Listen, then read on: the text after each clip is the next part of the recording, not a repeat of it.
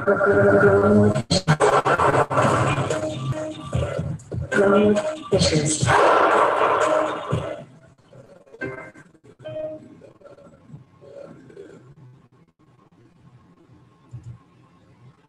Hey everybody, welcome to Growing with Fishes podcast, episode 246. This week we have Shannon from Sweetwater Aquaponics of South Africa. Thanks for joining us. You got up very early today. Yes, I did. Thank you very much for having me. I've been looking forward to it, so I could hardly sleep very well last night. So I'm very excited to be here. Thank you, Stephen. Yeah, we actually are going to show you guys a bunch of film from his farm. We got pictures of his farm that we'll be showing you and talking about growing in South Africa, both in soil and aquaponics. He has a really amazing aquaponic vegetable and cannabis farm, and it's going to be really awesome to check that out. We also have Fumidor. How's it going? How's it going, folks? Cheers. Hanging out, smoking joints, and hopefully going to ask a few questions. I don't know. We'll see. Happy to learn about more aquaponics. Cheers, guys. We are, for those of you who don't know, you can check out Fumidor on Tuesdays, Wednesdays, and Saturdays over on his channel, Fumidor and the Flavors. That's it. Thank you. So don't forget, we have our... Second, I gotta pull it up here.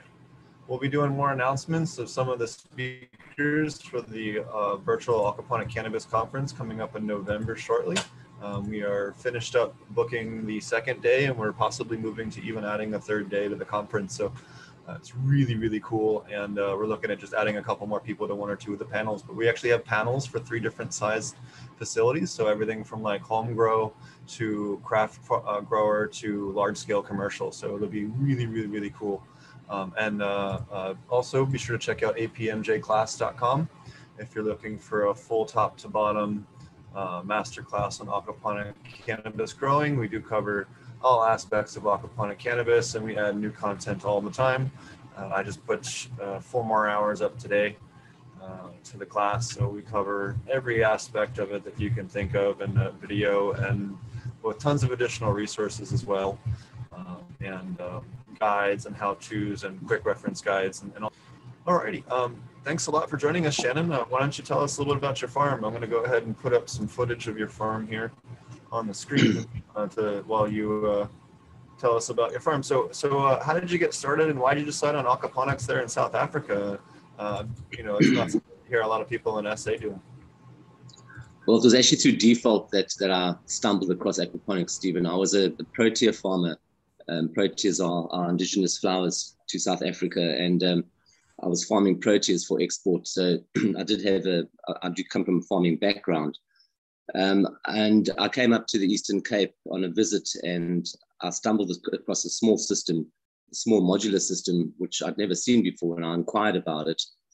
And I was told there was a course going on in a small town called Salem, up the road from where I'm living now and operating from. And they were doing 5-day courses there. So I went and I did a course to get more understanding of aquaponics. And then I met my partner, Andrew Diago, who's initially a builder, but was obviously intrigued with the future of the scarcity of water in South Africa, and decided that he'd want to try aquaponics commercially. So he asked me if I thought we could do it commercially, and I said, I think so, but it had never been done commercially in South Africa that I'd known of.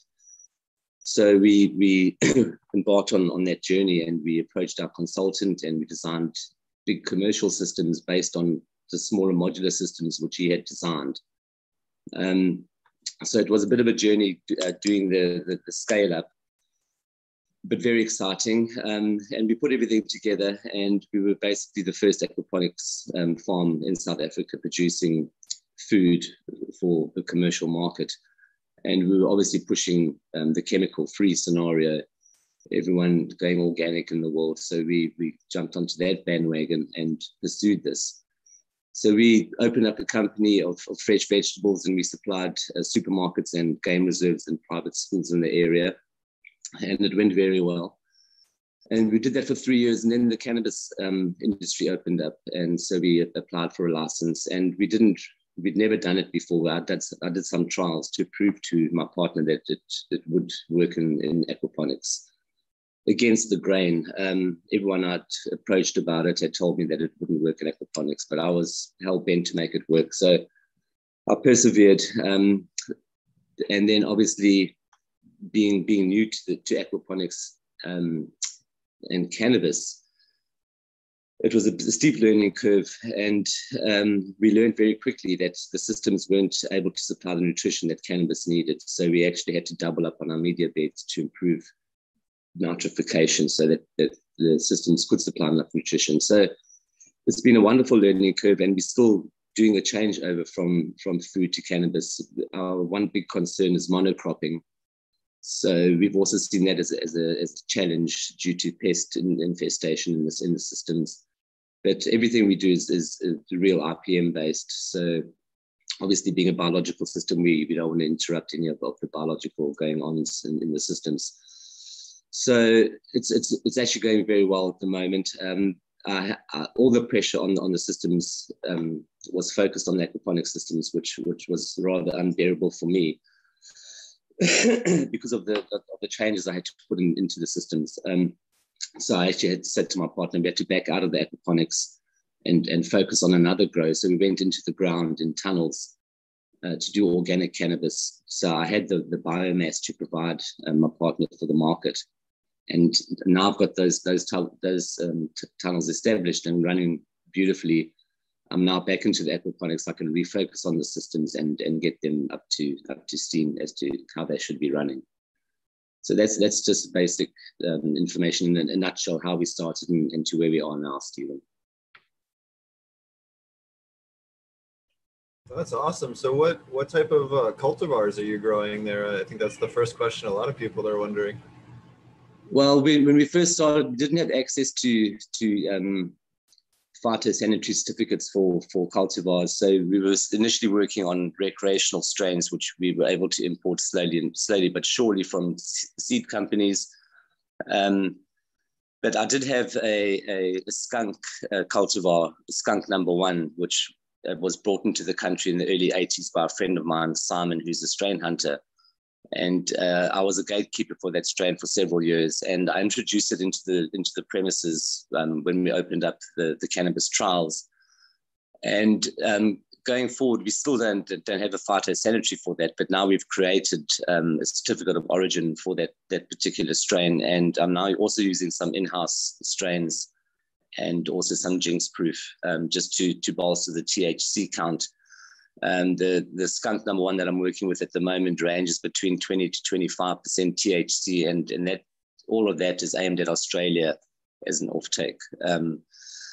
Also, we'll be doing some breeding as well now. I'm doing some aquaponic breeding just to get because we're on the coast, so we have a lot of humidity issues. So I'm trying to breed out some humidity issues on that. But I'm using mostly American strains and that one English skunk number 1 at the moment. Also, we haven't introduced CBD into our systems. We're only going for the THC route at the moment because we are the only aquaponic license, and we believe that our product is going to be a niche product aimed at the upper market. We believe that, and we still need to achieve that. One of the biggest problems that I've had from the start with cannabis, not with food, is that the plant accumulates negative compounds like heavy metal, arsenic. I've had immense problems with arsenic build up in my plants, and you can't flush it out. We've tried different scenarios, but it doesn't work. So we really had to drill down and try and find out where the arsenic was coming from. And I've done all sorts of tests on my systems where leaching may be occurring from the stones.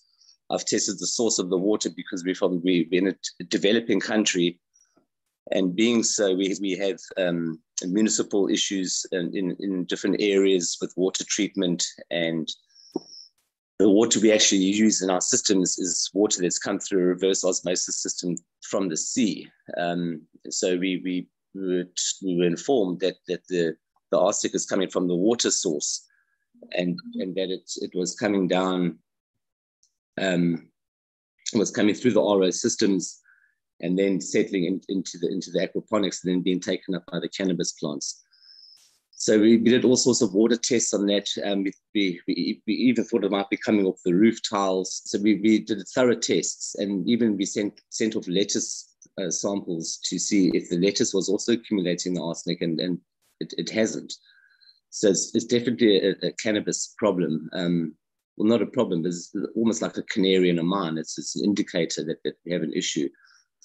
And then I met Stephen on Instagram, and I just asked him the question, and incredibly, he just pointed out the problem straight away.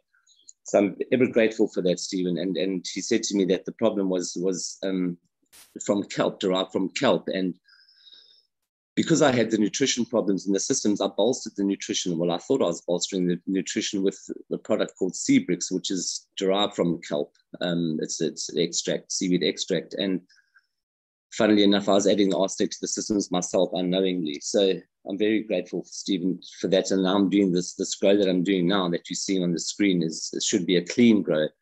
And I will demonstrate on the COAs to Stephen that hopefully that was the problem. So I look forward to testing that cannabis. Yeah, there's quite a few people that you hear talking about in some of the other soil circles that are also running into some heavy metal issues around certain kelps and rock dusts. You know, when they're used in excess, you can totally use them in small amounts. It's just when they're used as a primary form of supplementation that it can get you. But yeah, it looks really, really nice. You can see it quite well constructed facility there. Tell us a little bit more about some of the methodology you're using for your soil growing in terms of how you're going about that with your cannabis. In fact, I can let me pull up of that too. So the tunnels that we've got are all cannabis in the ground. It's certainly the cheapest way of growing cannabis if you compare it to all the high-tech grows that you see around the world with all the high-tech everything. We just basically put up the normal tunnels that we would use for vegetables, 30 meters by 14 meters. And we have 6 rows of 25 plants in a row, 21 plants in a row. So we get in 125 plants in a tunnel. And we space them accordingly so that they don't touch. And then we just put down drip irrigation. But the soil preparation is minimal as well. We just get an auger and we drill quite a wide hole and a deep hole into the ground. The soil here is quite a heavy clay soil, so it actually leaves basically like a ceramic pot in the ground, and then that pot we fill with a medium that we create here, which is a compost-based soil medium. We fill the holes and then plant into that, and then we just line up drip irrigations on that, and then we have 4 by 100 LED lights above them, which power them through the night. So it's very basic, but very effective, and it's where my biomass is coming from at the moment. And even in that, we don't dose at all. If we do any kind of nutritional feeding, we've been using the Seabrix base, and we haven't had any arsenic issues in that. So I'm assuming that the microbes in the soil and the basic biology in the soil are breaking down any negativity and preventing the cannabis plant from taking up the arsenic. So that's the difference that I'm thinking is working, in the difference in the soil with that nutrition. So we don't do any hydroponic feeding, just the Seabrix extract in the soil, and then some foliar spray with some lactic acid, which is basically a moringa tree-based extract, which opens the pores on the plant, and it allows the plant to basically absorb everything in a hurry. It's a new product that's made up in South Africa. So, we're feeling our way. Sorry. I'm sorry, there was a little bit of a delay.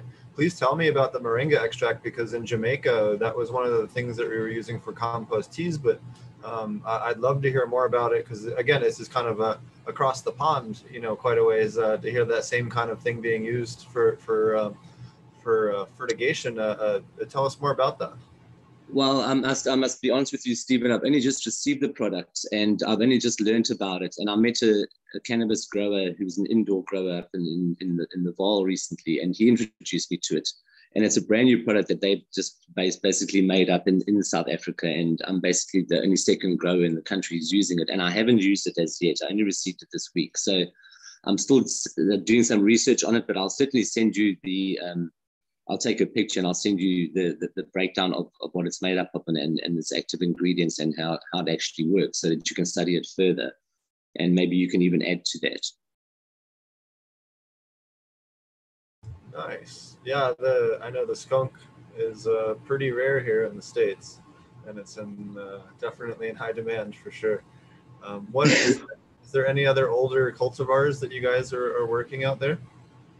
Well, the Durban poison is a very old South African strain, which was exported to the States, and then from that the Americans bred Girl Scout cookies, and I see that it's quite a popular strain in the States, in California. I see people like Sticky Fields is growing it, so that's interesting. That. And I was informed by my friend, the strain hunter, that Americans and Canadians are actually very, very hungry for African cultivars that are bred onto their original American strains for the diversity. So that's something that I've been doing as well with my friend Simon, the strain hunter, is breeding South African genetics onto American and Canadian genetics to see the outcome. And there's been some beautiful results on that. And we're talking about opening a seed company, a cannabis seed company, but we're still in the early days of the discussion with that.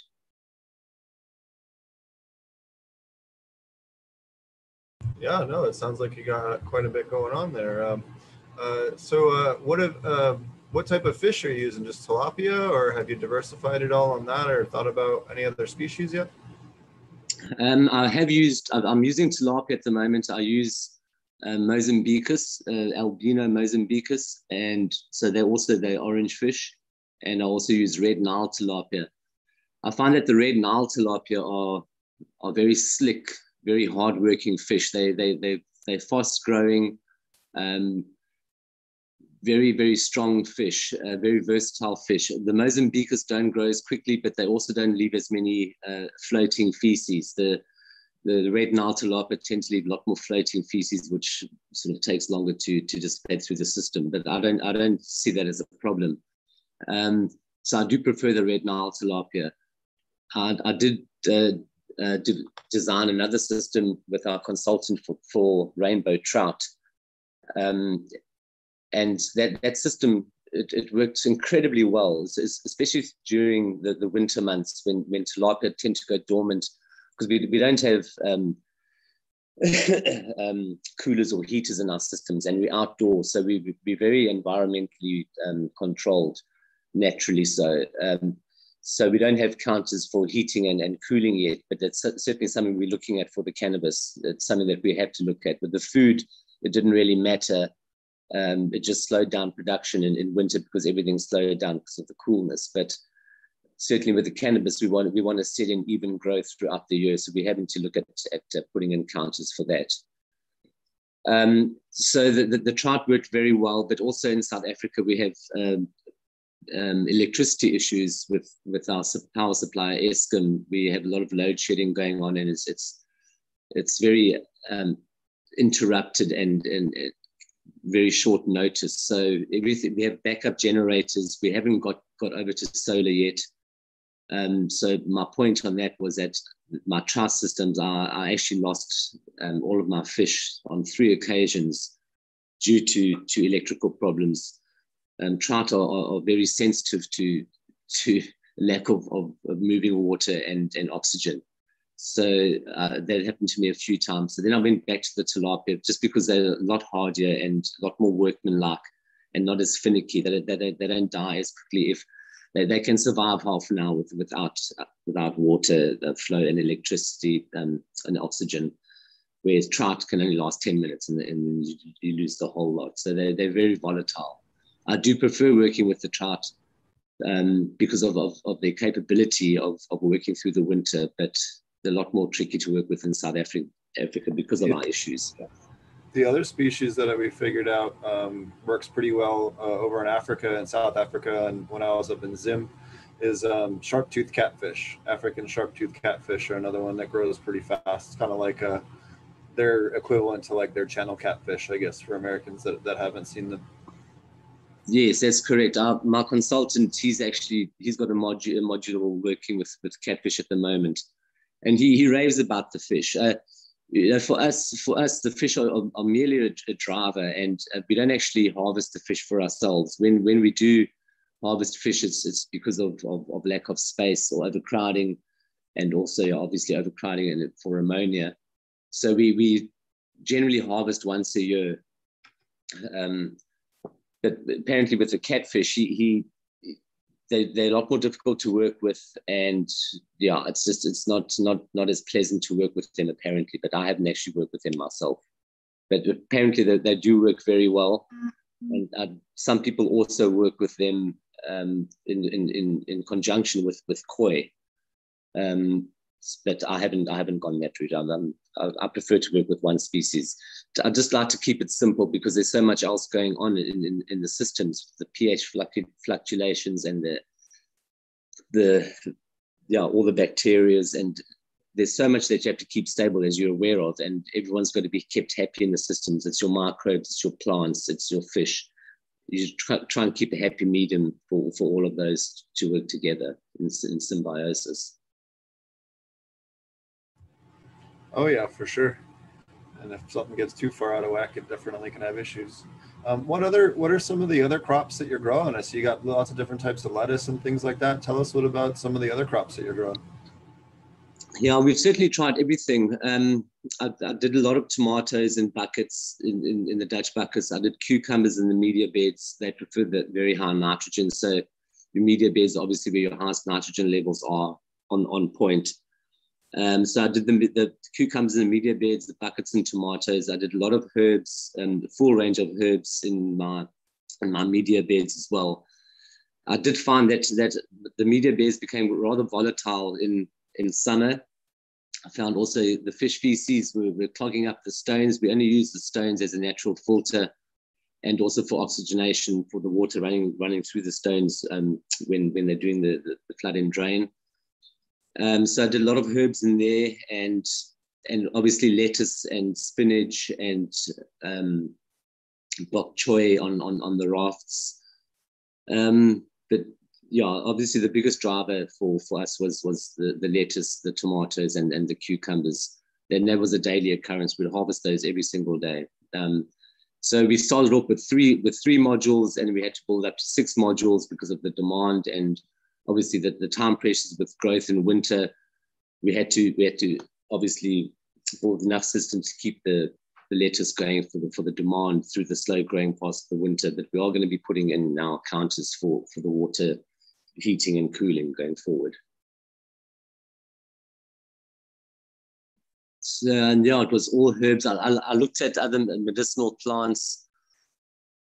But we haven't used the ceramic balls in our systems because we were informed that they tend to soak water into the balls, and then they have created a nice little breeding ground for other bacteria, heterotrophic bacteria within the balls. They're also expensive compared to the stone that we work with, and they also float around a bit. So we were just basically directed towards using the 19 millimeter crushed stone, which is limiting for any kind of a tuber. So I haven't grown carrots or potatoes in aquaponics. I have done radishes. They do work because they're shallow and they can actually move it enough to grow, although they aren't that perfect round shape, but beautiful, and the flavors are obviously accentuated. That was one of my selling points for the food in aquaponics, is that aquaponics accentuates terpenes and flavors, and food actually tastes like real food in comparison to any other form of grow. So, for me, for cannabis too, that highlighted everything for me, obviously bringing me down to the terpenes and terpene extraction. I assumed because aquaponics accentuates terpenes and flavors and aromas in food, it would certainly do the same with cannabis, and it definitely does. It definitely bolsters cannabis in every form and manner. So it's extremely exciting for that as well.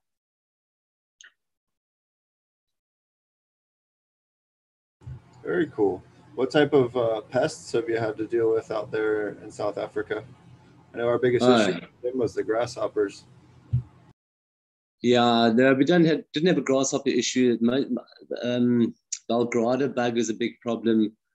Leaf miners are a big problem for the tomatoes. Aphids and thrips on the lettuce.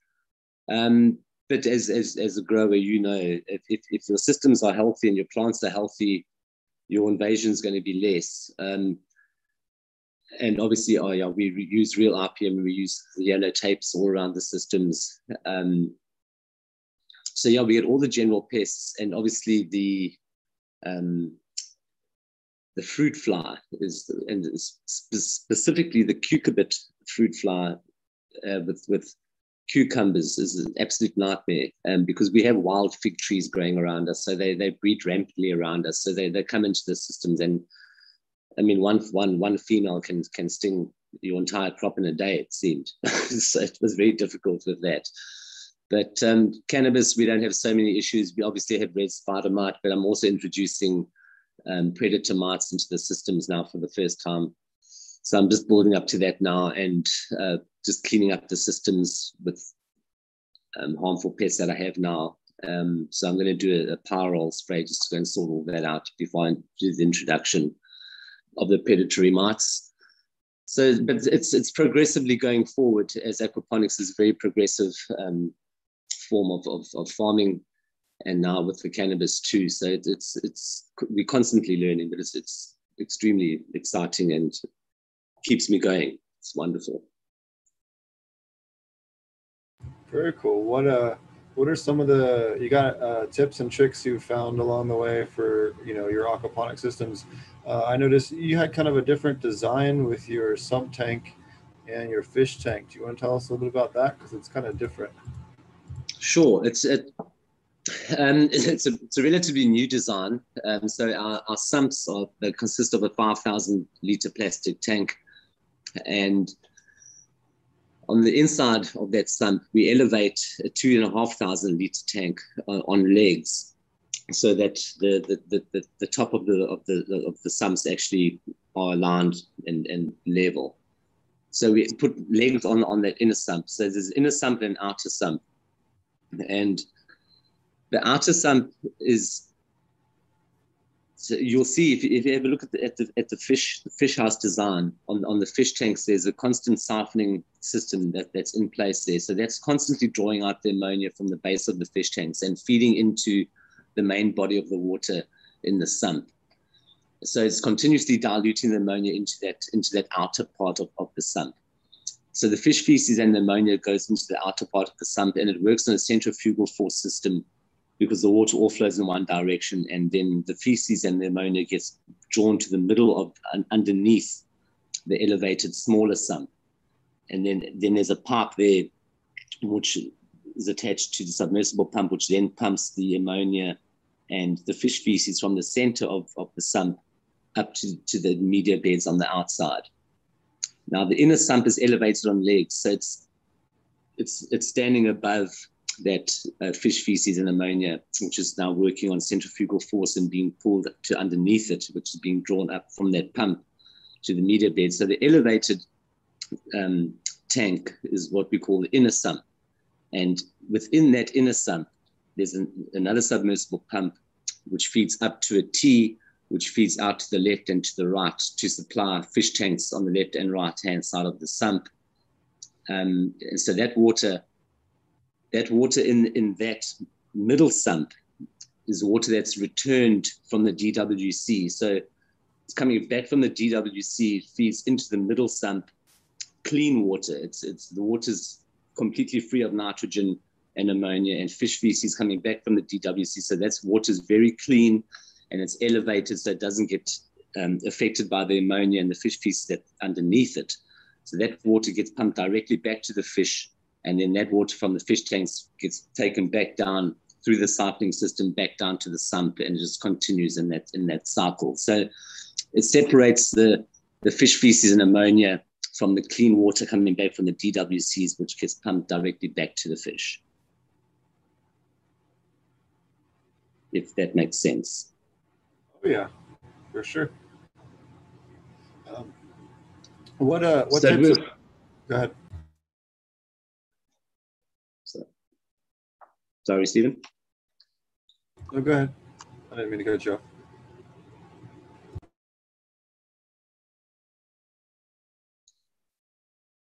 What type of cannabis products are you making? Are you just selling flower? Are you making hash or edibles, or what are you making out there? Yeah, at the moment we only licensed to grow cannabis and pack flower and export that flower. Things are very slow moving in Africa, so we've also now just been allocated a license to do an extraction, but we ourselves personally on the premises may not do the extraction. We have to send the trim to a laboratory in Johannesburg who are licensed with SAPRA, who's our licensing body in this country, to do the extract for us and then to convert that into distillate or isolate to be exported. But we may not do the extraction ourselves. So, for ourselves and our on site, we do our own small recreational extracts, but nothing commercial as of yet. We're not allowed to at this stage.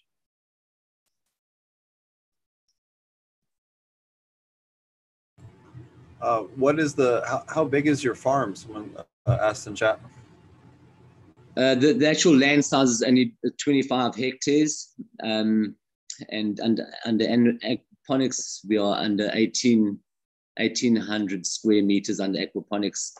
And as soon as we get the aquaponics and the cannabis working well together, we're going to expand on the aquaponics, as we're on aquaponics license. So we want to expand on that and become purely aquaponics cannabis based is the big picture idea.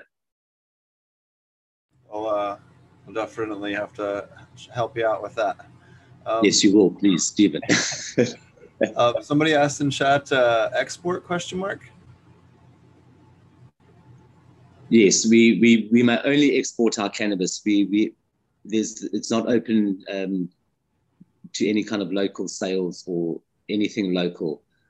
I do believe it'll open up in the next couple of years for recreational, but until then we're very limited as to what we can do with the cannabis. So what countries are currently are you exporting to? I guess maybe that's the better question. Yeah, we're going into Europe at the moment, but only small amounts. But our biggest offtake at the moment is to Australia. Okay, yeah, a lot of companies when I was over in Africa were exporting to Australia, and then from there it was a lot of times it was headed back to Europe just because of the way that the laws work, or staying in Australia depending on where it is. But yeah, definitely interesting to see things taking off, man. Let me look here at some of the other questions we have in chat so far. Are these tanks or silo rims what makes up the watertight bottom? The DWCs or the actual sump? The DWCs are made up of a tarpaulin, the kind of tarpaulin that you would use on long distance trucks to cover their load. So they watertight, and then they liners that fit into a brick based foundation, and then we fill that with the water. And the fish tanks are basically just plastic tanks that have been made up by a water tank company that have now patent for the components for aquaponics. For a lot of you guys that don't know, in South Africa, a lot of times too, the other way that they'll do these is, in fact, you know what? I forgot. I got a whole video on it. I'll just show you guys. But in South Africa, they have these temporary swimming pools that they use a lot as well, that make really good fish tanks. I'm sure you know what I'm talking about. Yes. Yeah. Let me pull up the video from Zim real quick just to show that design. They use those a lot in aquaculture in South Africa. Yeah. Have you ever used a product called Biodyne? Biodyne, yes, I've heard of it. I'm using that in my systems now recently, and I'm seeing a marked improvement in my water quality and clarity. I just wanted to mention that because I always felt that I was lacking something in my biology. I always just had a sense of murkiness. It wasn't that the water wasn't clear, but I always had excess floaters of fish feces and too much algae on the sides of the rafts, and algae build up on the airlines and also the air stones. But now that I've added the Biodyne, and this is not a marketing ploy, it's just something that I'd like to share with you because it's cleaned up everything. It's cleaned up my air stones, my airlines, the biofilm, even on the inside of my pipes. It's cleaned up that there's additional microbes that seem to work very well with the microbes in aquaponics. And I haven't studied it. I've just added it to see what the difference is. And I also added it to see if it would make a difference to the arsenic, unknowing that I was adding the arsenic. But I just wanted to add that it's actually made a huge difference to the quality of the plants in my system as well.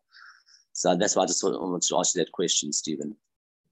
So this is a micronutrient blend of microbes. I'm not micronutrient, microorganism blend. I'm sorry. It's been a long day. Microorganism blend. So this would take the place of something similar to like an IMO, maybe not quite as diverse, but yeah, absolutely. I mean, you see a lot of the different microbial blends doing amazing things. We've often talked about other products like Mammoth P, which Grow Sentia or Certa just got a license in South Africa, I believe. Or if they weren't, I know they were talking about it when I was over there. But I know that other phosphorus chelating microbes make an enormous difference in aquaponics, as much as 30 or more % in terms of just, eliminating any need for phosphorus and heavy flowering plants if you have the right microbial complexes. But a lot of the other microbes can have a wonderful benefit to the plant. And hey, if you found a good mix that works well for your stuff, then by all means. We also talk about often on using Korean natural farming methods to kind of supplement, some of the missing diversity that even some of these wonderful products, still do have. You can help fill in those extra gaps just by collecting those microbes on your own property. In fact, that South Africa or Zimbabwe is where I started testing some of that IPMO that Chris talks about, which is indigenous predatory microorganisms. Basically, you make a traditional IMO and replace 30% of the rice with insect frass and or insect corpses, which is more ideal, of your target insect, and then mix that together, put it out into the field and collect that. And you can use that as well for pest management. So, there's all different types of wonderful things with the microbials, and that really is the area of research that aquaponics truly needs more of. Is hey, what is the aquatic food web, and how does that relate to terrestrial plants for maximum commercial production of all different types of plants? And and this, anyone that has grown in aquaponics knows it tastes better. The terpene and flavonoid expression is dramatically increased in aquaponics, and we can directly see that map it out with cannabis. We have to test all of our stuff, which is nice because it helps us map out a lot of these precursors and what exact nutrient ratios need to be for maximizing, and microbial families need to be present to maximize a lot of these secondary plant production. And that applies not only to cannabis, but to other essential oil producing crops of value. Anything else that's going to produce, lavender, linalool, or anything else that's out there that's going to produce a valuable compound. Absolutely. And my consultant is actually doing a lot of work with the University of Rhodes in Grahamstown, and actually digging deeper into the understanding of the microbes in aquaponics. Because it's all fine and well to say the microbes do this and that, but they need to now pinpoint what microbes do what, and this is the work that they're doing now. And I'm going to learn a great deal from them from that study too, I'm sure. Very cool. But is there any other microbial secrets that you figured out? Obviously, we can say that this is definitely a win with the. I haven't, Stephen. Just the Biodyne. I'm very excited about the Biodine because I can visibly see the vast difference it's made. The additional microbes to the biology in my systems is just fascinating. So I really am elated about that. That's why I just wanted to bring it up to you. Is it the 401 that you're like on? Yes, it's the 401 and the 301 as well. I'm also using it in my worm teas. You know, I was making worm teas all along and adding worm teas to my systems, but I've been using all of the waste from the aquaponics to add to my worm farms, and obviously I've been collecting PM in there as well, so putting PM back into the system. So now we've discovered a sort of a double fermentation process to get rid of that powdery mildew. But I'm also the Biodine is certainly helping in the worm teas as well. So I don't want to go on too much about the Biodine, but it's certainly helping me. So that's why I'm talking about it so much. Sure. Here's the other one he was talking about. Lactobacillus, that same stuff that we were talking about before, Yes. is another great way that you can apply as a foliar in order to consume powdery mildew. It's one of the best things that you can make and spray on your plants as far as knocking it back. It does an incredibly good job. And in fact, I would go so far to say if you're growing cucumbers, tomatoes, pumpkins, or not, you know, even tomatoes too, but cucumbers, squash, or anything like that, you want to definitely use it because those plants are much more susceptible to powdery mildew. And you know, it really does a good job. That and silica, making sure you're dosing silica and keeping that maintained. Do you not find that silica has a tendency to burn in your systems or not?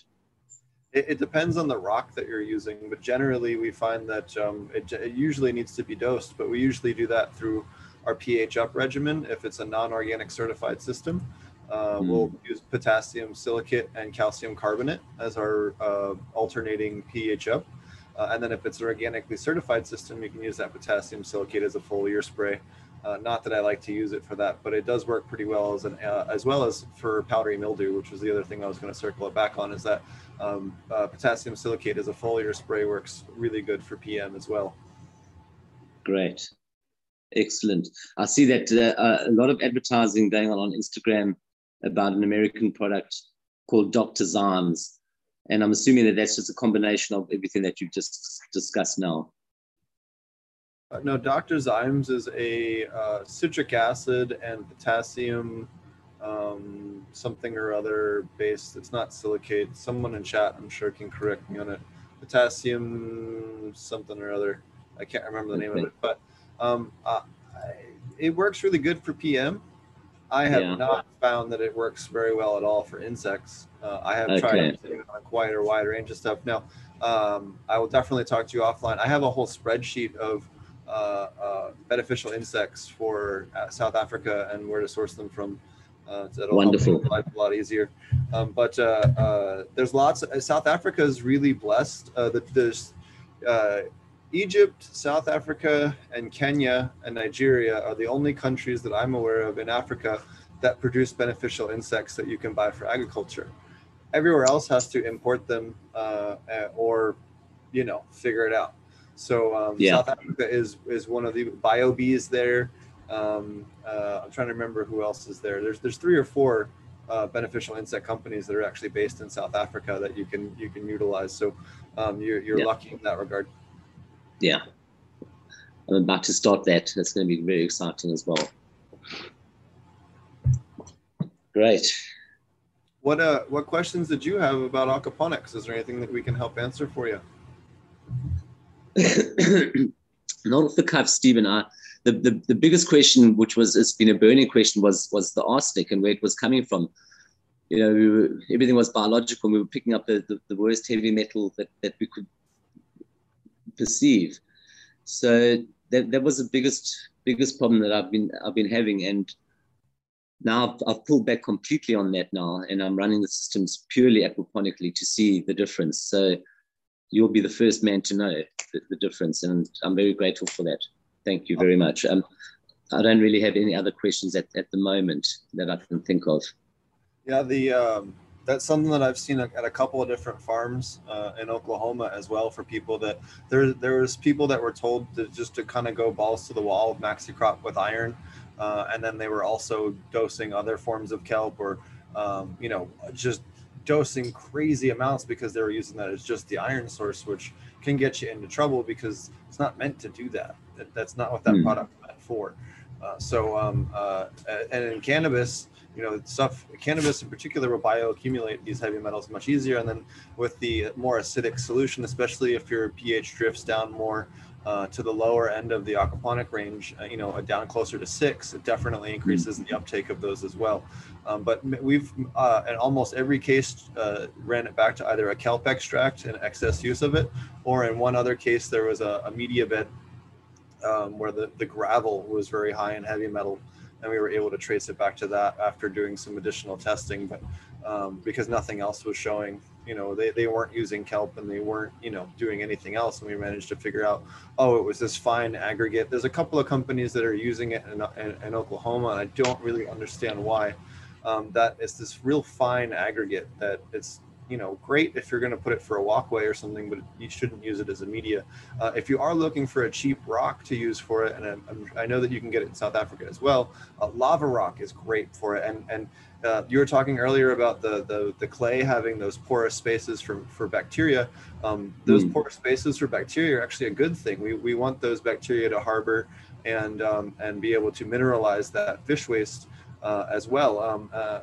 In order to help break it down and have, you know, all that stuff happen. And then, yeah, so that can definitely be beneficial. I know that as long as it doesn't really matter what you're using, as long as it is that the media beds are not leaching anything. So as long as the rock is pretty inert, then it doesn't really matter. But you can get a little bit of extra benefit for more porous stone. Sure.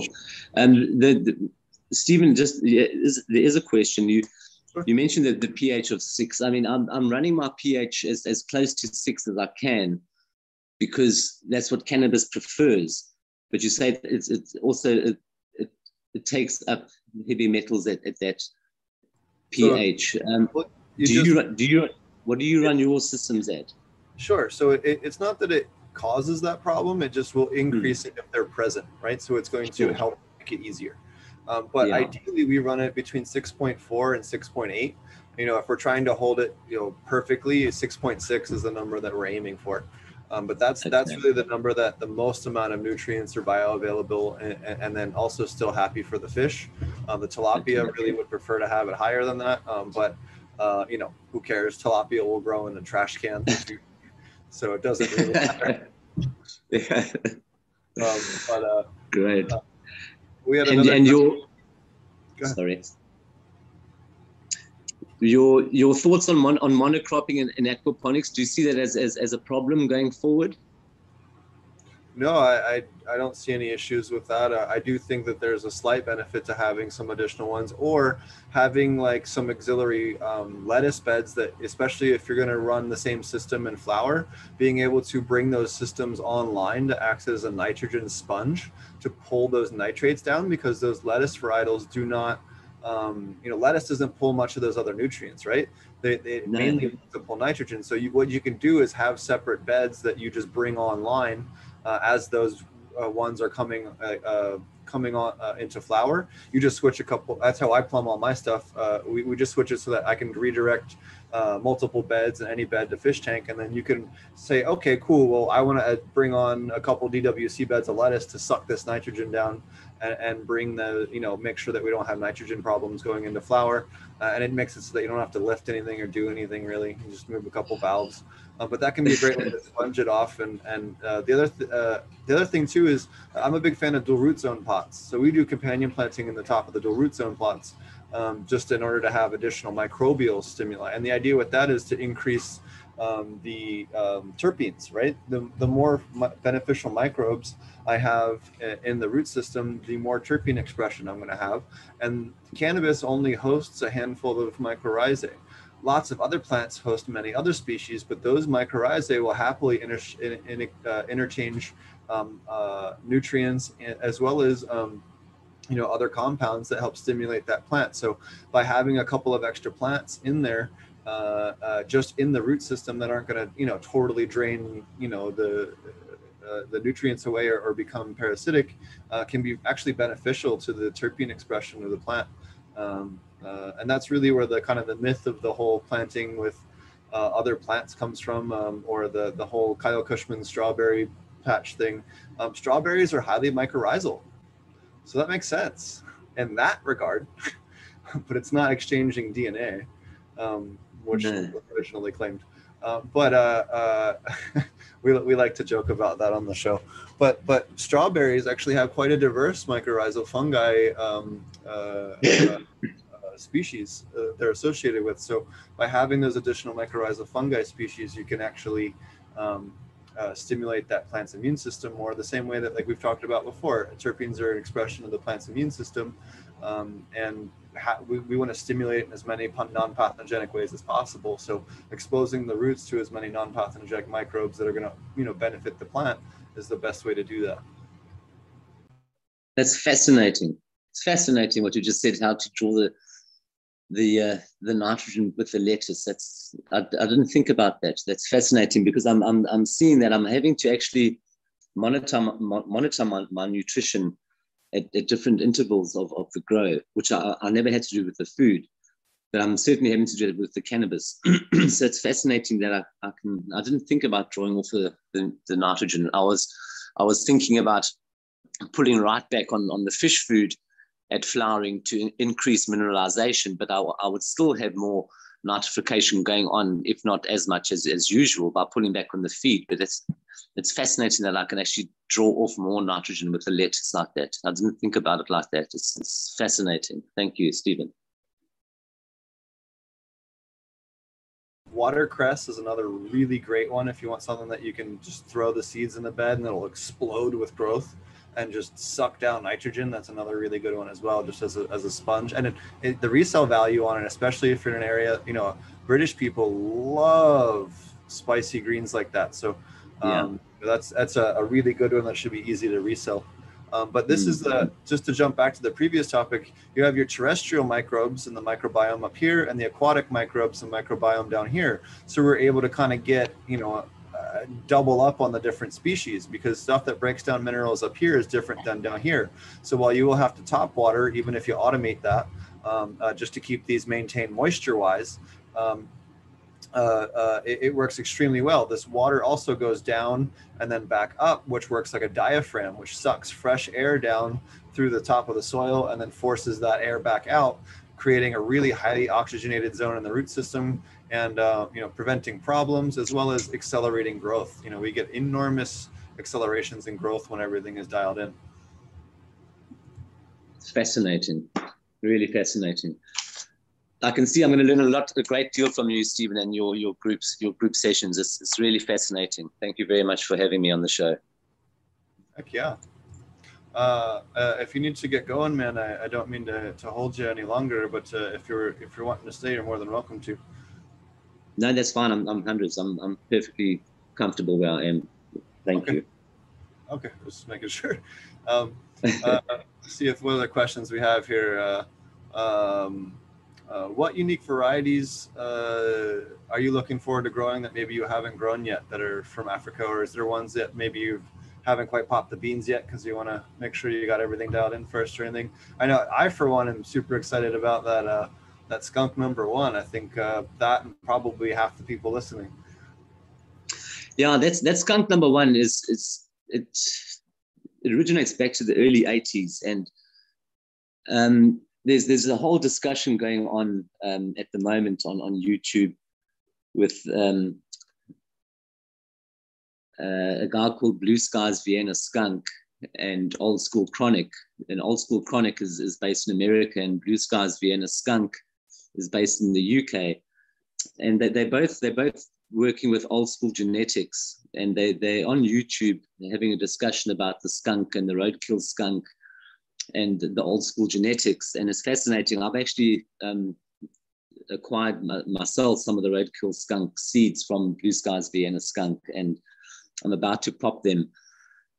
But they're more roadkill skunk, apparently, from what I'm seeing all over Instagram. And he's pushing it very strongly. And the seeds are, or the genetics are in America and Canada, they're all over the world at the moment. So it's a great collaboration of growers working with this guy's genetics, and I'm keen to pop them in to see what they have in their terpenes. Apparently a broad spectrum of terpenes, and then I'd like to breed selections of that roadkill skunk to the skunk number one. This skunk number one is it's a very popular brand strain, but it's also been tagged as being a cause of psychosis in the UK because of its strength. But that doesn't seem to make sense to me, because you get a lot stronger strains coming out of the States and Canada, where this skunk number one only goes to about 26% THC at its ultimate. You're getting much higher THC counts from American strains and Canadian strains. So I'm not too sure about that psychosis part. But the terpenes and the flavors on the skunk number one are incredible. You do get a slight skunky whiff, but you also get a fruity flavor. And so it's also been nicknamed Exodus cheese. So it's skunk number one Exodus cheese. And there are many seed companies who made their own Exodus cheese, but it's not this particular one. This is a particular original cut from the skunk number one mother from the early 80s. And I'm very privileged to have it. She's a very easy plant to work with. She's very versatile. She's adapted to the climate on the coast here. And she just produces beautiful flower, and consistently beautiful flower. So she's also adapted to the humidity on the coastline. So it's certainly a product that the strain I'm going to go work with going forward, and I'm going to breed it to the skunk that I've got from Blue Skies Vienna skunk. So skunk's making a big comeback, and people are trying to find it. But I'm seeing,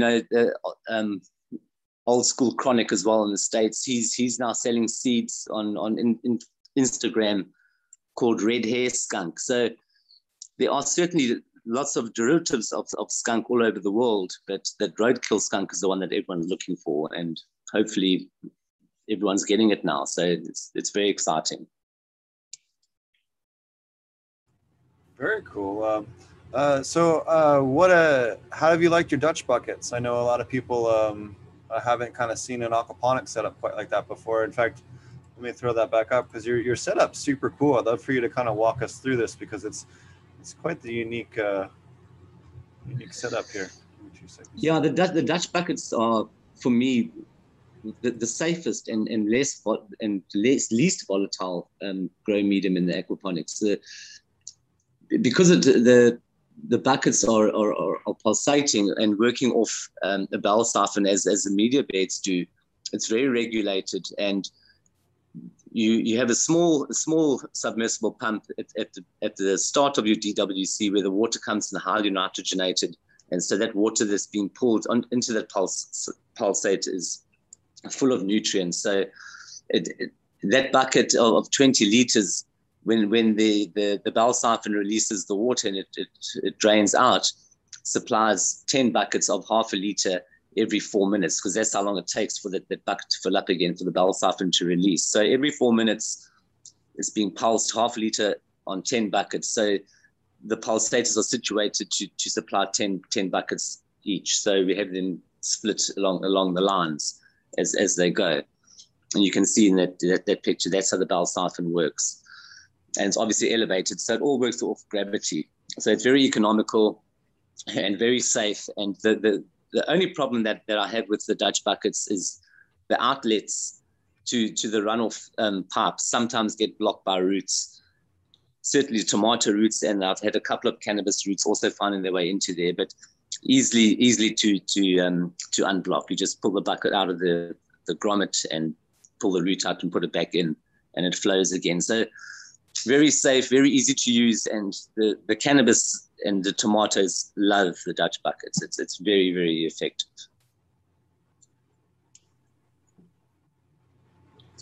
Awesome. Yeah, I hadn't seen that particular layout or design before. I just thought it was interesting with the vertical flood and drain like that with the bell siphons. Yeah, they work very well, Stephen. They're very neat and effective. So how many of those does that one bucket feed? That one bucket feeds 10 buckets, so 5 buckets on either side of it in a line, and then I have another pulsator every 5 buckets further down the line. So they feed 10 buckets each every 4 minutes. Oh, that's super cool. Very, very cool, and it provides a nice, safe grow area, and it adds grow areas to your systems. Very effective grow areas. Yeah, it's definitely a different design. That's really nifty. What are some of the other unique challenges you found growing in South Africa compared to what you've seen? Well, the electricity is a big thing for us. Water quality is another big thing. We try and catch as much rainwater as we can, but we're also going through a very harsh drought here, so we're very reliant on the RO systems. Those are basically our biggest challenges: is the water quality and electricity. So we will be changing over to solar in a short period of time soon. We'll be turning over to solar because it's very difficult to run aquaponics on irregular electricity supply. Do you want to touch on that? Because I think a lot of Americans especially don't know how advanced Africa's gotten on solar. It certainly was a surprise to me.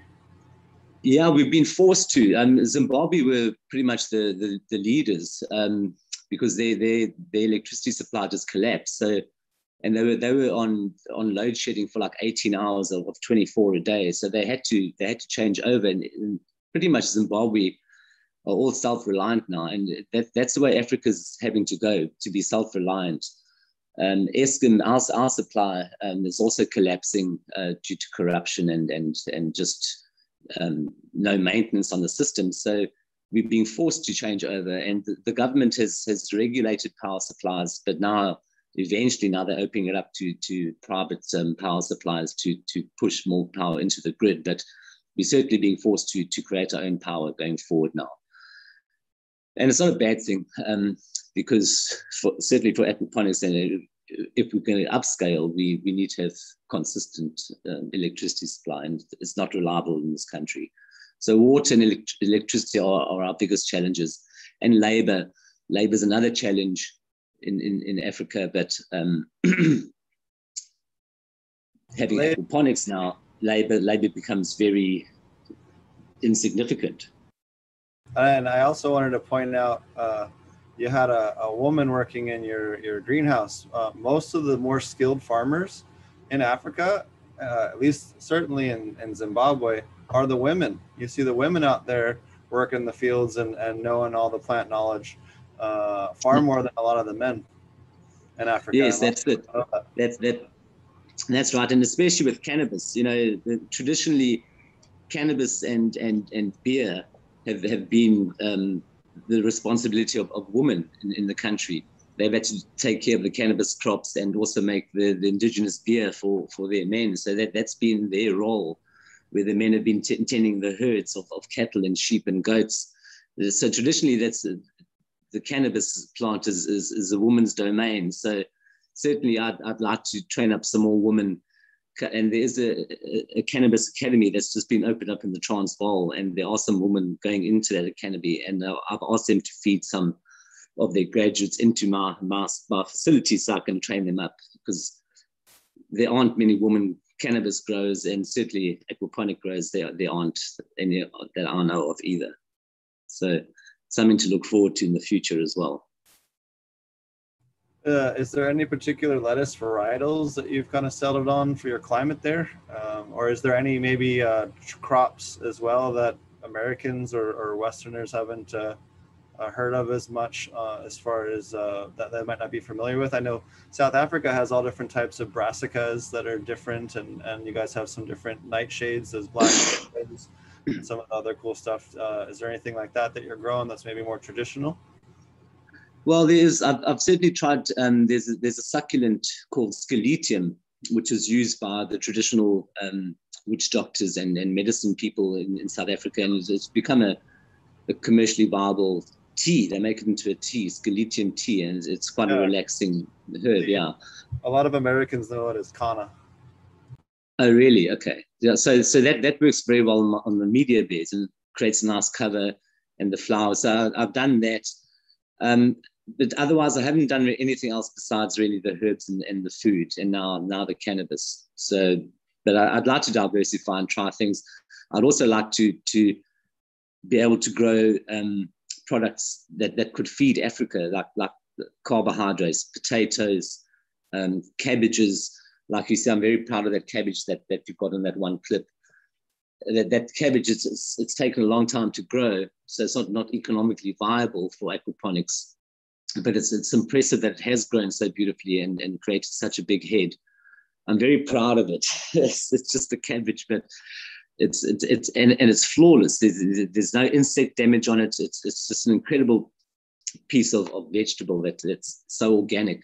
I'd love to be able to grow foods that could aid nutrition in Africa, because aquaponics at the moment in South Africa is basically all derived for greens and tomatoes and cucumbers, but not for the African people themselves who require more food like cabbages and potatoes for their diet.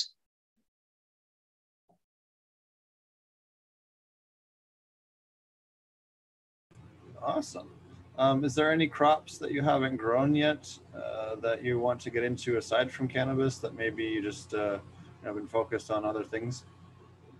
Yeah, I'm determined to grow tubers in aquaponics, but I just haven't done it successfully. But I see that you've done it very successfully. So yeah, I'd like to do tubers to go forward, certainly, and scale up to do production on a large scale of food as well. Yeah, you can do aquaponics. You can do all kinds of root crops. The trick with them is to do wicking beds, or take your media beds and then use cloth pots like the smart pots or the fabric pots, and then put your soil in that, and then stick the very bottom of it just at the top of your flood and drain layer, so that it kind of kisses the bottom when it fully floods for just a minute or two, and then goes back down. And that is how you can set up a bunch of root crops in your beds. Then you can grow carrots and potatoes or turnips or whatever it is that you want to grow in your soil, and then they'll actually have that even exterior pressure like you're talking about, so they'll form properly, so they look nice for the farmer's market. Same thing with ginger. That's another one. Yeah, ginger's a big thing. Ginger's a very big thing. We are growing it, but with difficulty because we're putting it in the stone, so it doesn't grow very easily. But it does it. It wants to grow in aquaponics, but it just hasn't been given the right medium yet. Oh yeah, you switch that to a lighter media like a peat or a cocoa or a soil mix that's just more aerated and fluffy, like a perlite and soil mix. It works really well. Or even perlite and like we were using experimenting with like crushed moringa pods, and they were like baking them and making them into like these little, basically kind of like a cocoa coir equivalent, because it's super fibrous in a similar way. And they were making like a moringa coir. It was one of the things we were kind of screwing around with in Jamaica, but might be something else that would work well for where you are, because moringa grows like wildfire there. Yeah, it's fascinating. You've done a lot of traveling, and it's fascinating what you've learned on your travels.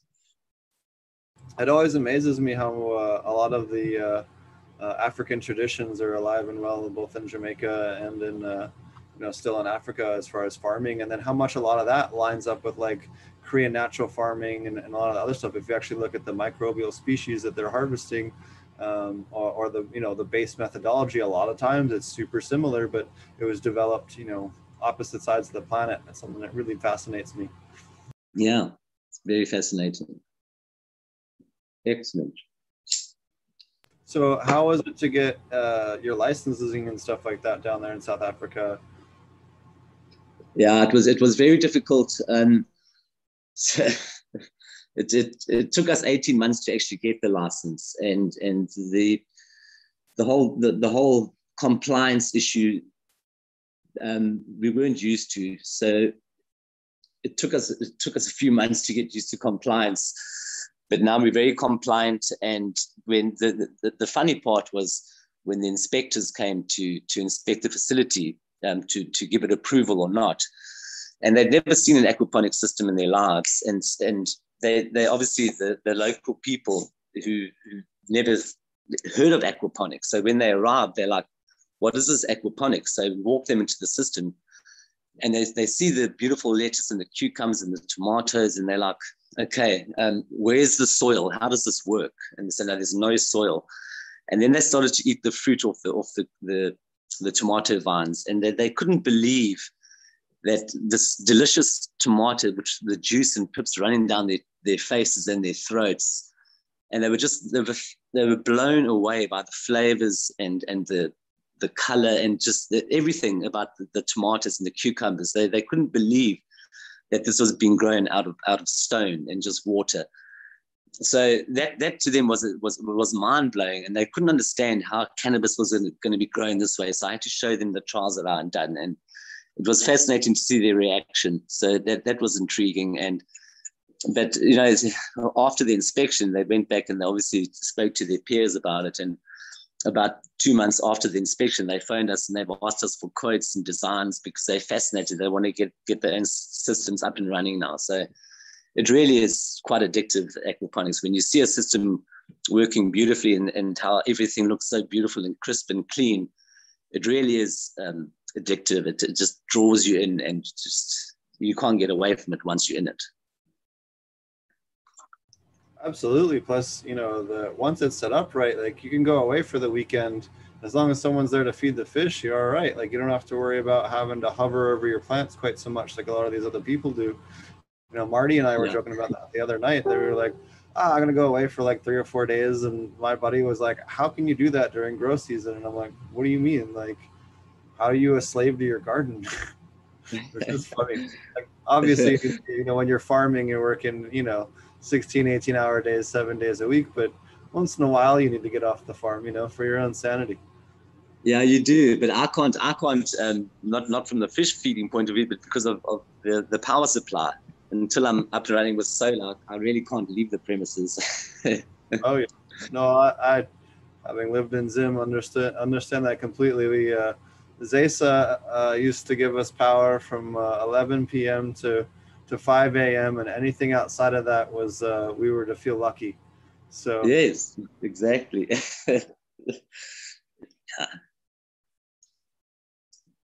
Do you have to deal with any creatures that we don't have to deal with here? I know that we had occasionally kudu that would come into the field. Do you deal with that or? No, it's sometimes some rabbits eat the lettuce. Sometimes some small antelope will go into the systems and eat lettuce. You'll come there, you'll see like half a raft of lettuce is gone. But on the rare occasion, especially now with the electric fencing all around the facility, we don't have issues really now. But yeah, I've had snakes in the systems. I've had some tortoises. I've had some big toads. I love the toads because they come into the systems when the crickets are abundant, and because the crickets, they love aquaponics. And then crickets, actually, they can hold their breath for 5 minutes. They can go underneath the raft, and they can go and eat the roots and come back up and breathe again, and then go back after a bit of a breather to eat. So I welcome the toads because they eat the crickets. So we try and keep it biological as much as we can, but nothing too intriguing other than the snakes and toads. I was going to say, you can keep your frogmen crickets over there. I don't want them on this. I don't want to have to deal with that. But tell everybody about the species of snakes you have there, because we had all kinds of fun ones in Zim. I'm sure you have all kinds of fun ones there.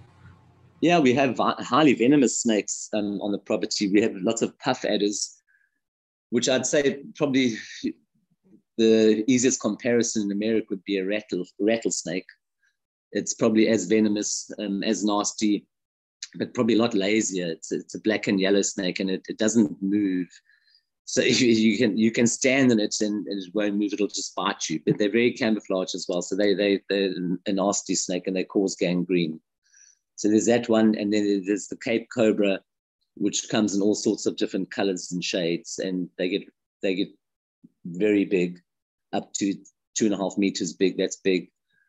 So those are the two biggest ones. And the ring pulse, which is a black and orange snake, and it's a nasty snake because it actually spits venom, and it also acts dead. It like lies upside down, so children go to it and think it's a dead snake, but it's alive and well, and it bites them.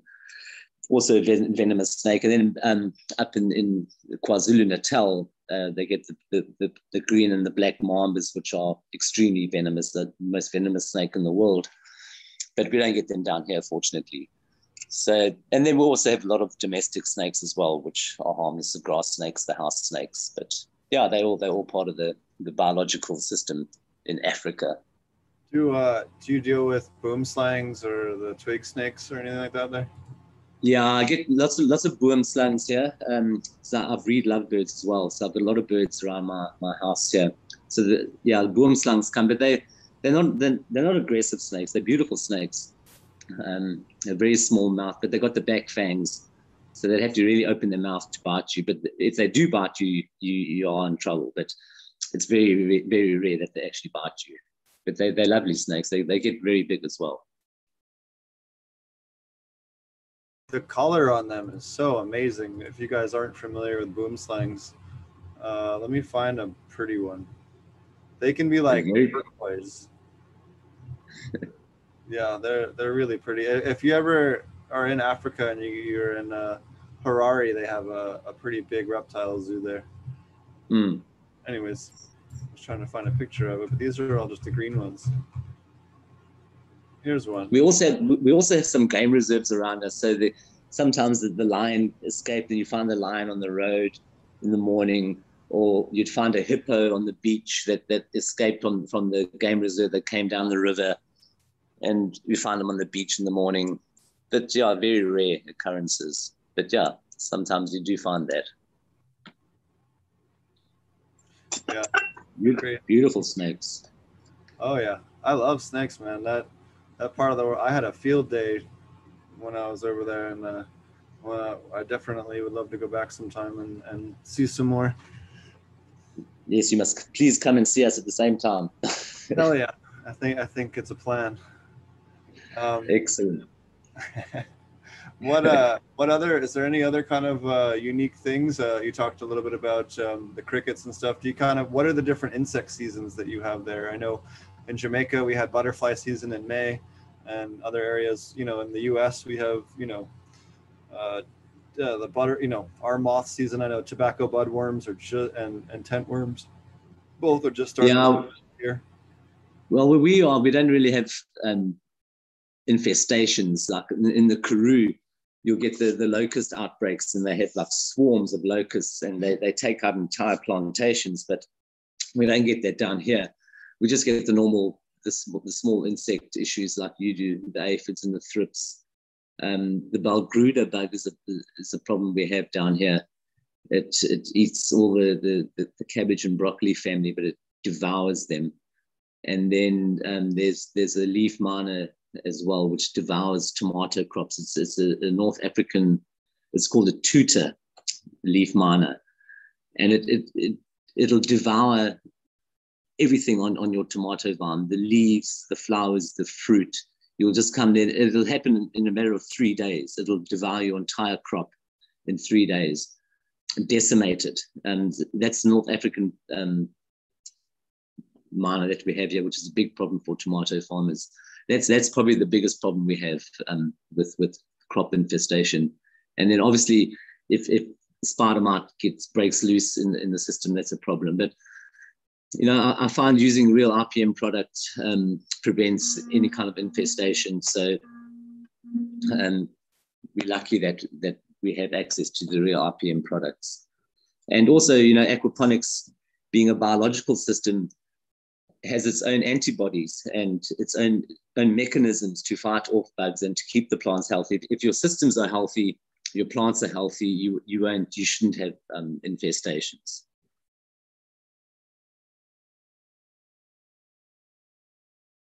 Very cool. We're just looking at some more pictures of your farm here. Is there anything, I guess, in these pictures that you want to tell us about, or anything else that's maybe unique or interesting that you'd like me to pull up in regards to?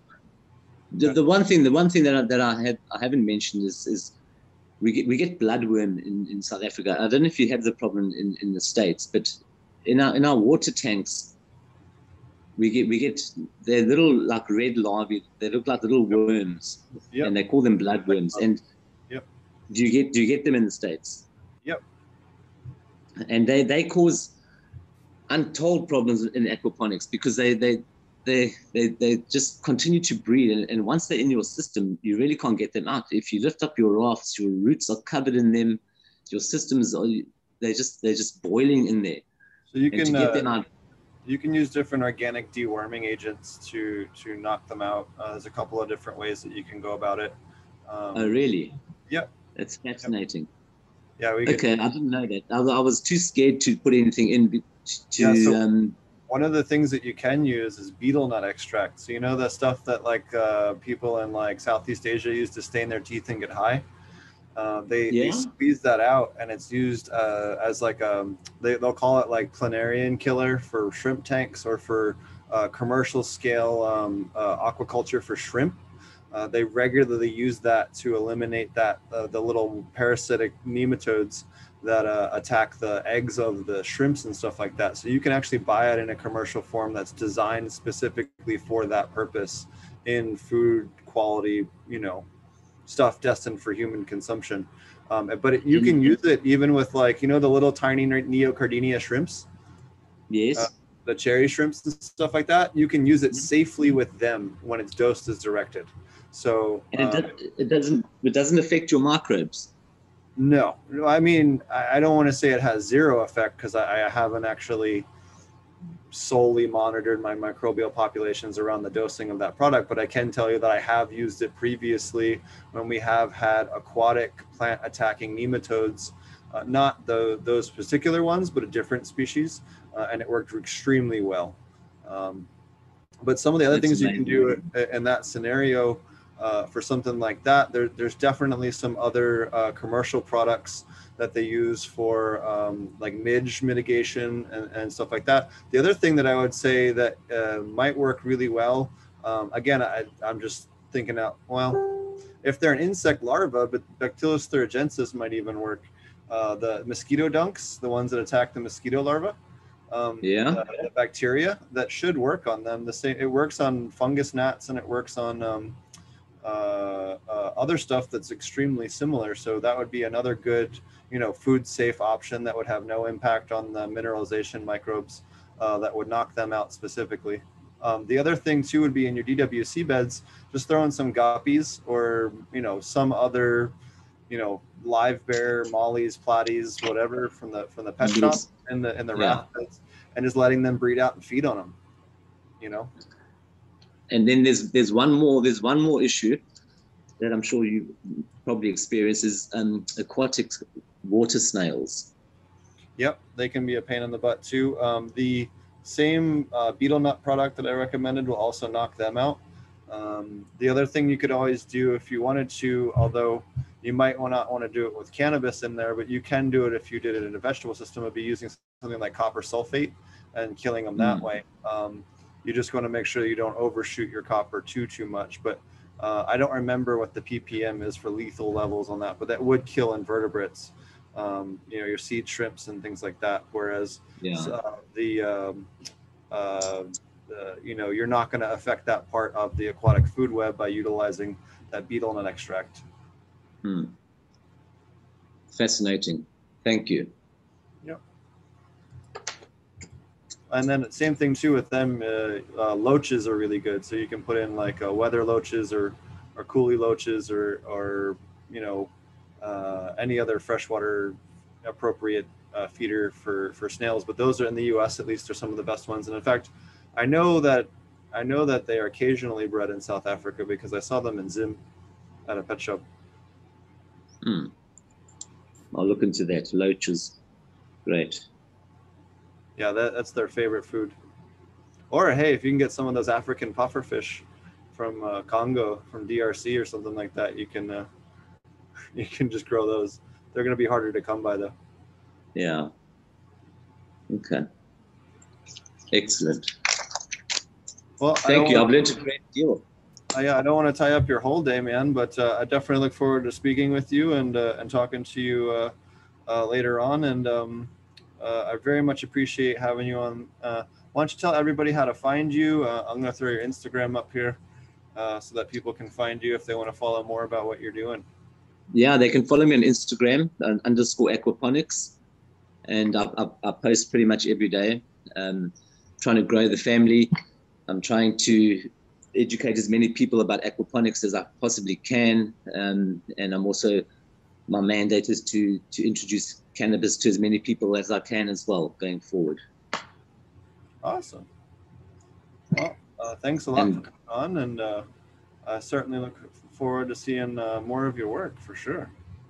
Thank you very much for having me, Stephen. It's been fascinating and educational. I've learned probably what I've learned in 4 years. I've learned probably the equivalent in this conversation with you and your panel this morning. It's been fascinating. Thank you very much for having me. Anytime, and we'll have to check back in with you in a couple, later on in the year and see kind of how things have transformed. It sounds like you got a lot of stuff that you're, building out and doing all kinds of cool stuff. So I definitely look forward to see how you grow. Thank you very much. And please don't forget to come and see us when you come to Africa. We'd love to have you around. Absolutely. For a period of time. Yeah, it would be excellent. Thank you very much. And I'll be speaking to you often going forward, Stephen, if you don't mind. You're a great source of information. Absolutely, buddy. Thank you very much. Take care, and thanks again for getting up so early. I know a lot of people don't like getting up at 4:30 in the morning. No, I was very excited. Like I said, difficulty sleeping. I was looking forward to the meeting this morning. Thank you very much. Awesome. And again, you guys can check him out at Instagram _aquaponics is his Instagram. So thank you very much. Have a lovely day. You too. Cheers, Steve. Cheers. All right. That was awesome. Yeah. You don't get a chance to talk to people across the pond very often, and it's always nice to get a different perspective and see a whole different side of growing. Also, hey, who knew there's a bunch of old school 80s skunks sitting in South Africa being bred out. That's it, right, man? He was teasing the connection to the strain hunters, right? Like I was gonna ask him, like, so what are you working on, man? What's the new? Right. I'm sure he's got all kinds of stuff he's scheming on that he isn't talking about, but that's all good. That's what we're all doing, I'm sure, What have you been up to? We've had quite the fun shows lately. Same old, basically. Trying to kind of plug along. I keep threatening to basically do like recorded shows, but I keep basically like, just being busy by everything else in life. So just kind of thinking of their freaking live shows, whatever. But I don't know, it's been fun. It's been an interesting and rewarding thing. Like it's gotten to the point where like a lot of the people, they're recognizable, and they, for example, if they know that we're here hanging out, they come and they hang out with us here. And if we were hanging out somewhere else, they would follow us there and hang out with us there. It's been kind of rewarding in that sense, so you've seen this yourself many times. There's ups and downs with the shows. There's not always like a justification to do it somehow. So and then like when stuff goes south, you're like, why am I even doing this? But anyway, then when there's a dip, there's usually also a wave up. So at least it how do I put this? If you I think put the right energy out, you get it back oftentimes on YouTube. So not always, maybe. Sometimes too you get really screwy. Like you'll have an episode and be like, well, this is cool, but like, I don't know. I don't expect this to really, be the top 10 for the next 3 months. And then all of a sudden that interview or film thing that you did is like, crazy popular. There's a couple of like more obscure interviews that we've done that have been, super, super high on the download list. So definitely interesting times. I know lately we've had a lot of good episodes with Coot and Josh and Chris and all kinds of people. And definitely we should check out Chris's class over at christrump.com. He's got that awesome online class he's got now, and he's got some other stuff going on. You guys can check out his schedule if you want to take any of his live classes as well, which is super awesome. What else is going on? Marty and I have been doing a lot more filming and stuff like that. We have we're working on a whole new slide deck section now. Everything's been fully edited and put up or close to put up or is in queue. and we'll be going up. We're working on new content. We have the filming of how to build a greenhouse from logs. So he got a mill, and we're building a greenhouse from scratch, or he's building a greenhouse from scratch at his house, and milling all the wood from logs. So basically, if you're looking to like homestead an aquaponic system, especially an aquaponic cannabis system, really is some cool content, and content that I certainly haven't seen around aquaponics. So we thought that'd be a super cool content to do. He just dug out the whole thing with the backhoe. And then other than that, just kind of, just trying to, honestly, just worried about my friends out west right now. I see how hot this has been, and I'm just dreading what August is going to look like, you know? They were talking on the radio today, where I don't remember, I was just driving around, and on NPR, they were saying, some climate scientists were saying that this was actually a fairly freak occurrence, this over 115-degree wave that we had for 3 or 4 days. I hope so. But it's never gotten to 121 in British Columbia before. Well, that's what he was saying, that this is now, first of all, it displays to us what the possible is, because we didn't realize that it was possible before, but this also probably stretches the bounds of possibility in this area, like a rubber band, I think he was trying to say. Maybe I was confusing that with another interview, but still. So that's certainly what I'm concerned about, that there's going to be like something else in August or September or something. Like, this was barely manageable for a lot of people. British Columbia is already reporting like 500 sudden deaths. So there's going to be a lot of heat deaths and everything else. And we're on July 1st. Pardon? I said we have 2.5 solid months of summer, you know? Like, this is, very worrying for my friends out west. It was a dry, very, very dry spring, I think, for almost everybody on the west. I know Oregon was very dry. I think California's been dry. They're in a mega drought for ages now, Washington and Canada too. So we might have, again, like the West Coast on fire, like it was last year. Like, people don't, if they weren't here, they don't realize how strange it was. Like, the West Coast was on fire, like the whole thing. No, I wasn't even, just like know all of it. I wasn't going to say it, but since you said it, but yeah, they already said that there was an NPR interview where they talked to the soil scientists to go out and check moisture content and all that stuff as part of the fire service and the forest service. And they said they were at July level dryness in the beginning of May. Right. That's not good. And there's not likely to be several big rainstorms that will solve the problem or something. Yeah, I was driving around. Mount Hood looks basically bare already. That's pretty unusual. Normally Mount Hood traditionally was a place that you could actually go skiing in the summer, and act like people are like, what are you talking about? Like summer skiing. So you could go until July. You could actually ski in like cut off like shirts and cut off shorts, but it was still cold enough at snow level that you could actually ski. How weird is that? Well, I don't think that's going to happen this year. I don't know, man. It's weird.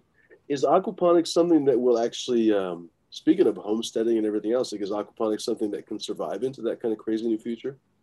I mean, as long as you have your own power source, if you're near a river, you could always run a turbine. There's lots of those little micro turbines now that run on water power, that as long as you have, you're on a hillside and you got a stream, you could pull off of that, or solar power or micro wind turbine. And as long as you built your own microgrid, yeah, you're perfectly fine. You can't run it without power, which is one of the downsides to it, but I guess you can still have solar. I'm even thinking, as soon as I said it, that probably there's an easy solution. I was thinking about like water temperature, but you probably just chill the water or something, huh?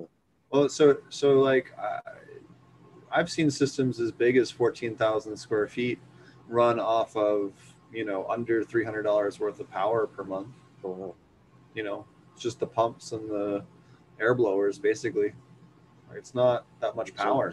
Those pumps are only maybe like if you're doing a massive commercial system, maybe 1,000 watts, but most of the time they're like 200-300 watts, 400 watts. It's nothing compared to what your lights are or anything else that most people are doing. So it's not all that much. And if you're real worried about it, you can get DC pumps. They use a lot of DC pumps for bilge pumps for boats that are designed to work for decades in seawater, right? So sourcing all that stuff is super easy, especially DC powered stuff, because it's all made for boat electrical. right? So you have this huge library of ready to use parts that's easy to come by, used or new, that's, pretty indestructible because it's designed for seawater. You know what I mean? So it can be a great way if you are looking to kind of figure it out yourself. And we talked about too when the gentleman from Grow Together was on Charles, about how, a lot of times too, you can find someone that had, hippies from the 70s, 80s, or 90s living in the house, and someone moved in that's conservative and rips the thing off and says sit on the curb. You can pick those up all day long in Colorado and California. If you cruise around, sit on Craigslist for a couple of days, you'll find them for free. Especially if you're trying to really put together a community garden or really put together a homesteading thing, or you're really motivated. I know that when we worked at the Aquaponics Source, Robbie and I built that entire solar system for free off of Craigslist in Boulder. And we got solar water heaters and solar panels all for free because we just drove over and picked them up. One of them we had to take off the roof, which is a bit sketch, but we did it. I don't understand that mentality. Like, you just bought a house, there's a solar panel on it, and you say, no, fuck this shit, I don't want it here. Like, it's their way of sticking it to Al Gore. Is that what it is? It's just a vicious hatred of, like, I mean, that's just excessive, man. Like, I just don't even understand. Like, I don't like country music, but if, like, people Waylon Jennings statue was in front of my house, I'd be like, well, that's kind of cool.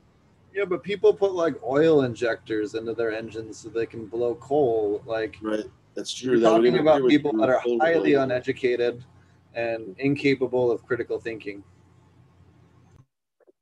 When I see the people rolling coal, man, I'm just like, what part of you is not an asshole? Like, everything they're doing is just basically for show.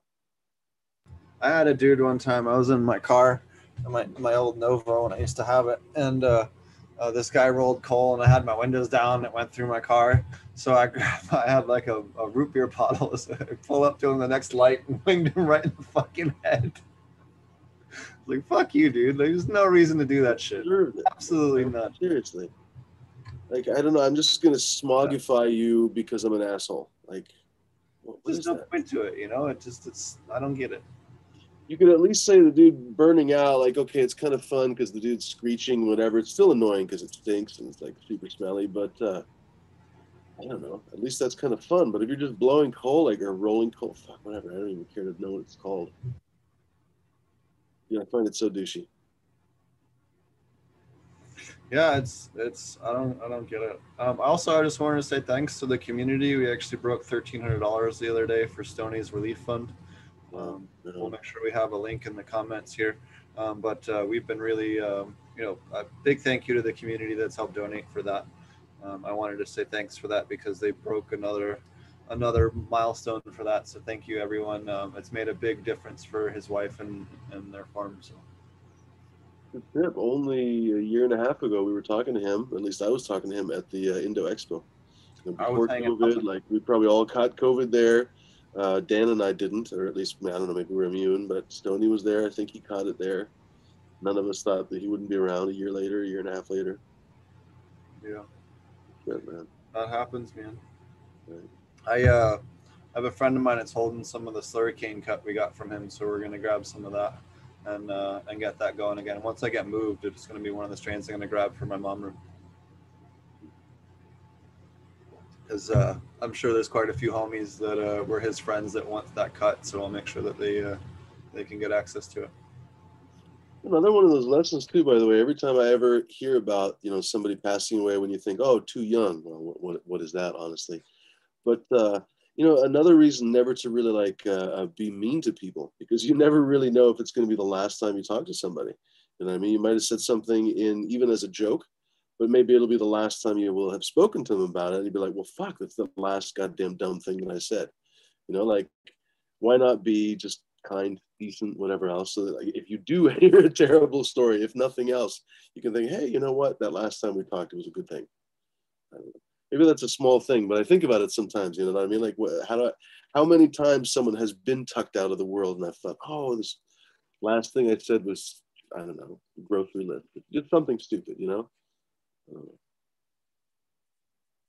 Yeah, don't know. I went fishing with him. We went fishing. We caught a giant spoonbill that was like 5 feet long. That was friggin' awesome. They caught a bunch of bass and catfish and a couple of gar. And man, we just had a blast a couple of times hanging out because they were an hour or two away from where I was, and they were just moving to Oklahoma, and we just kind of hung out and spent some time on the river, just shooting the shit, having beers, and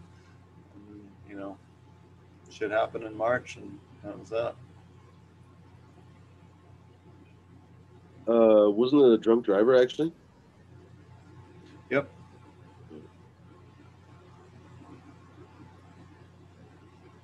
That's good. But congrats to the people that are donating and helping Yes. his family. Thank you everyone that has donated to the link for a few meetings. All that money goes directly to his wife, Lauren. So big thank you to everyone that's done that. What you got any guests coming up on your show or anything else interesting coming up? You know what?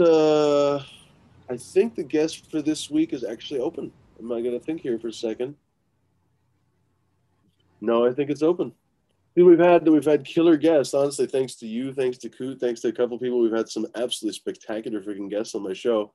So how do I put this? Like, I don't know. I've been trying to figure out who to get. I'm babbling right now, but basically what I'm trying to say is like, how do I say this? I have this idea where basically we'll have like 2-3 guests in a row, and then basically have a show essentially where we kind of get together and talk about whatever. The reason being is that you've said this before on my show, like it's kind of this free flowing place, and I've noticed where it is kind of free flowing, the show weirdly works better. Like there's more viewers, there's more thumbs up, there's more everything.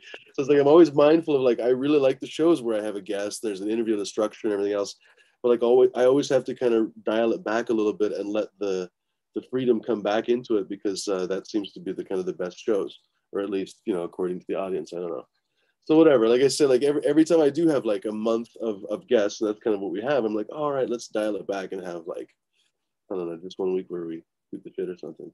But no, man, how do I put this? Thanks to you, especially, I've started to get really ambitious about who we can get. Like people used to talk about, oh, get Mendo Dope. And I was like, oh, they probably won't come on. But now they might, you know what I mean? Like we've actually had some pretty good shows. Like maybe we can invite them, they actually come on. You've said Breeder Steve, we've got to have him on the show one of these days. Oh, yeah, we'll get Steve on, don't worry. Dude, that's going to be fantastic. And he's like very well requested. Like just about every time we ask, who do you want on the show? It's pretty much one of them. There's no shortage of people we can ask, I guess. That's the nice thing. There's a lot of nice people too. How do I put that? Like, I noticed that in the past, I didn't want to replicate the same kind of, no offense to a lot of other shows. Everybody has their right to do their YouTube thing. Like, and I'm not going to criticize the way people do things, but I didn't want to copy everybody else. And so I didn't really want to have the same conversations with, let's say, I don't know, nutrient companies or whatever, the stuff that I'm not super duper interested in, or I don't know, silicon manufacturing companies or whatever. So like for me, it's more interesting to talk to people who honestly I can talk to on just like a normal level and ask them questions. Like I'm interested in what they do, so for example, I'm interested in what Breeder Steve breeds, because he's Breeder Steve, he just does all kinds of cool stuff. And I have a little tangential touch with the Ruby Jack. I think has the sweet pink grapefruit, like a couple different grandparents back. So of course I want to ask him about that, on and on.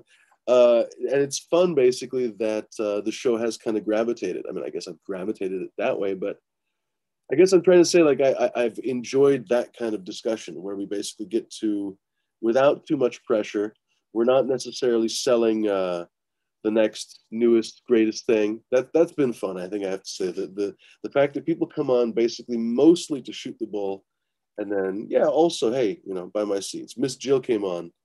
She's not coming on as a nonprofit entity or something. She's not coming on just for giggles, but she very much talked to us just on a human level, conversation wise. We were able to kind of just get to know her, and then also get to know, hey, Miss Jill seeds are amazing. So anyway, I'm babbling, but it's been fun that we've been able to do that, and that's actually been thanks to people like you, thanks to Smashed got Miss Jill on the show. There's been some really good people that kind of brought the people on the show, so that's been really fun. It's hard. People don't realize how hard it is. You realize how hard it is to get guests. Like people don't realize how hard it is to honestly, like, first of all, you got to put yourself out there, which, everybody is different. Not everybody likes to get rejected. Because if you do, you could email 10 people and all of them know you. You're still going to get rejected by a few of them. They're going to blow you off. They're going to ignore you. They're going to leave you on read. You're like, oh, so that's our friendship. It's very illustrative when you basically start to see stuff like that. You just got to kind of let it all go. You got to not take any of it personally. You know what I mean? And you have to realize that you invite 10 people, you might not get 9 people back. You know? The other thing too, sometimes you get super interesting guests that that can be you want on the show, but they can't come on the show because it's cannabis related.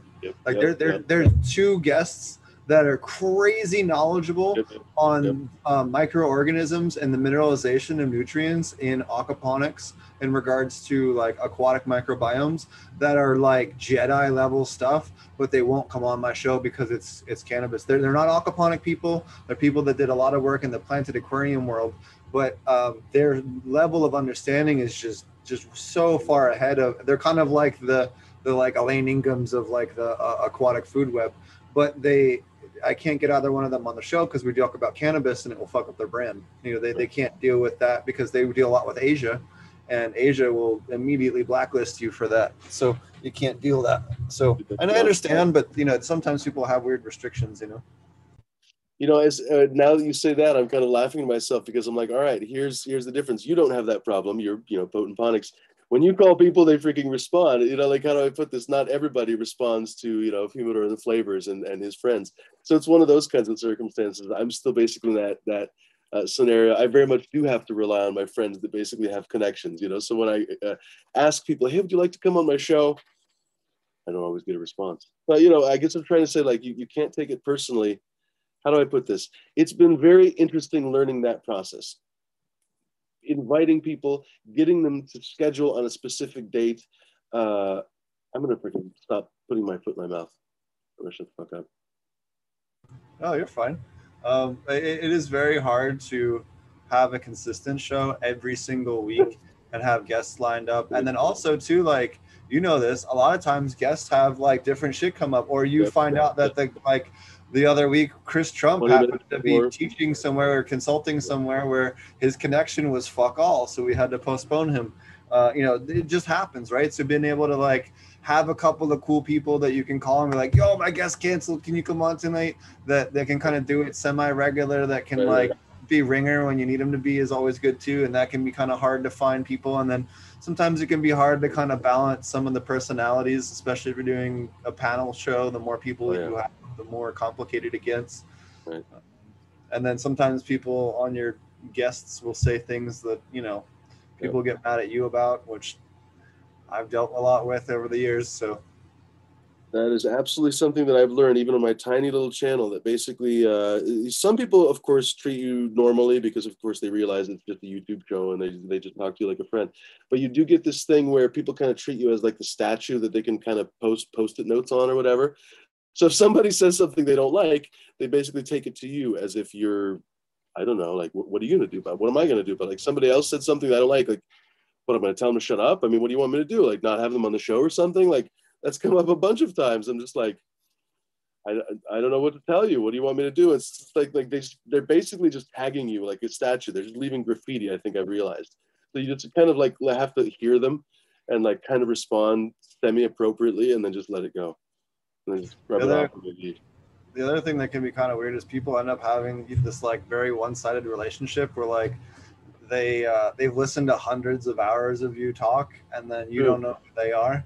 Right. And I don't mean that disrespectfully. I just mean that like we haven't met in person, so I don't, and people feel like they like are trying to say, like they just are very open and stuff like that immediately, and you're always sometimes.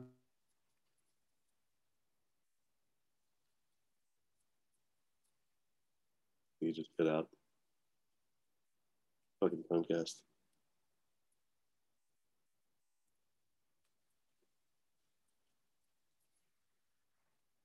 If he comes back, I don't know if you guys can hear me or if you can't hear him. I figure it's his internet, but my internet's been okay lately. If the picture goes dark, we'll know it's his.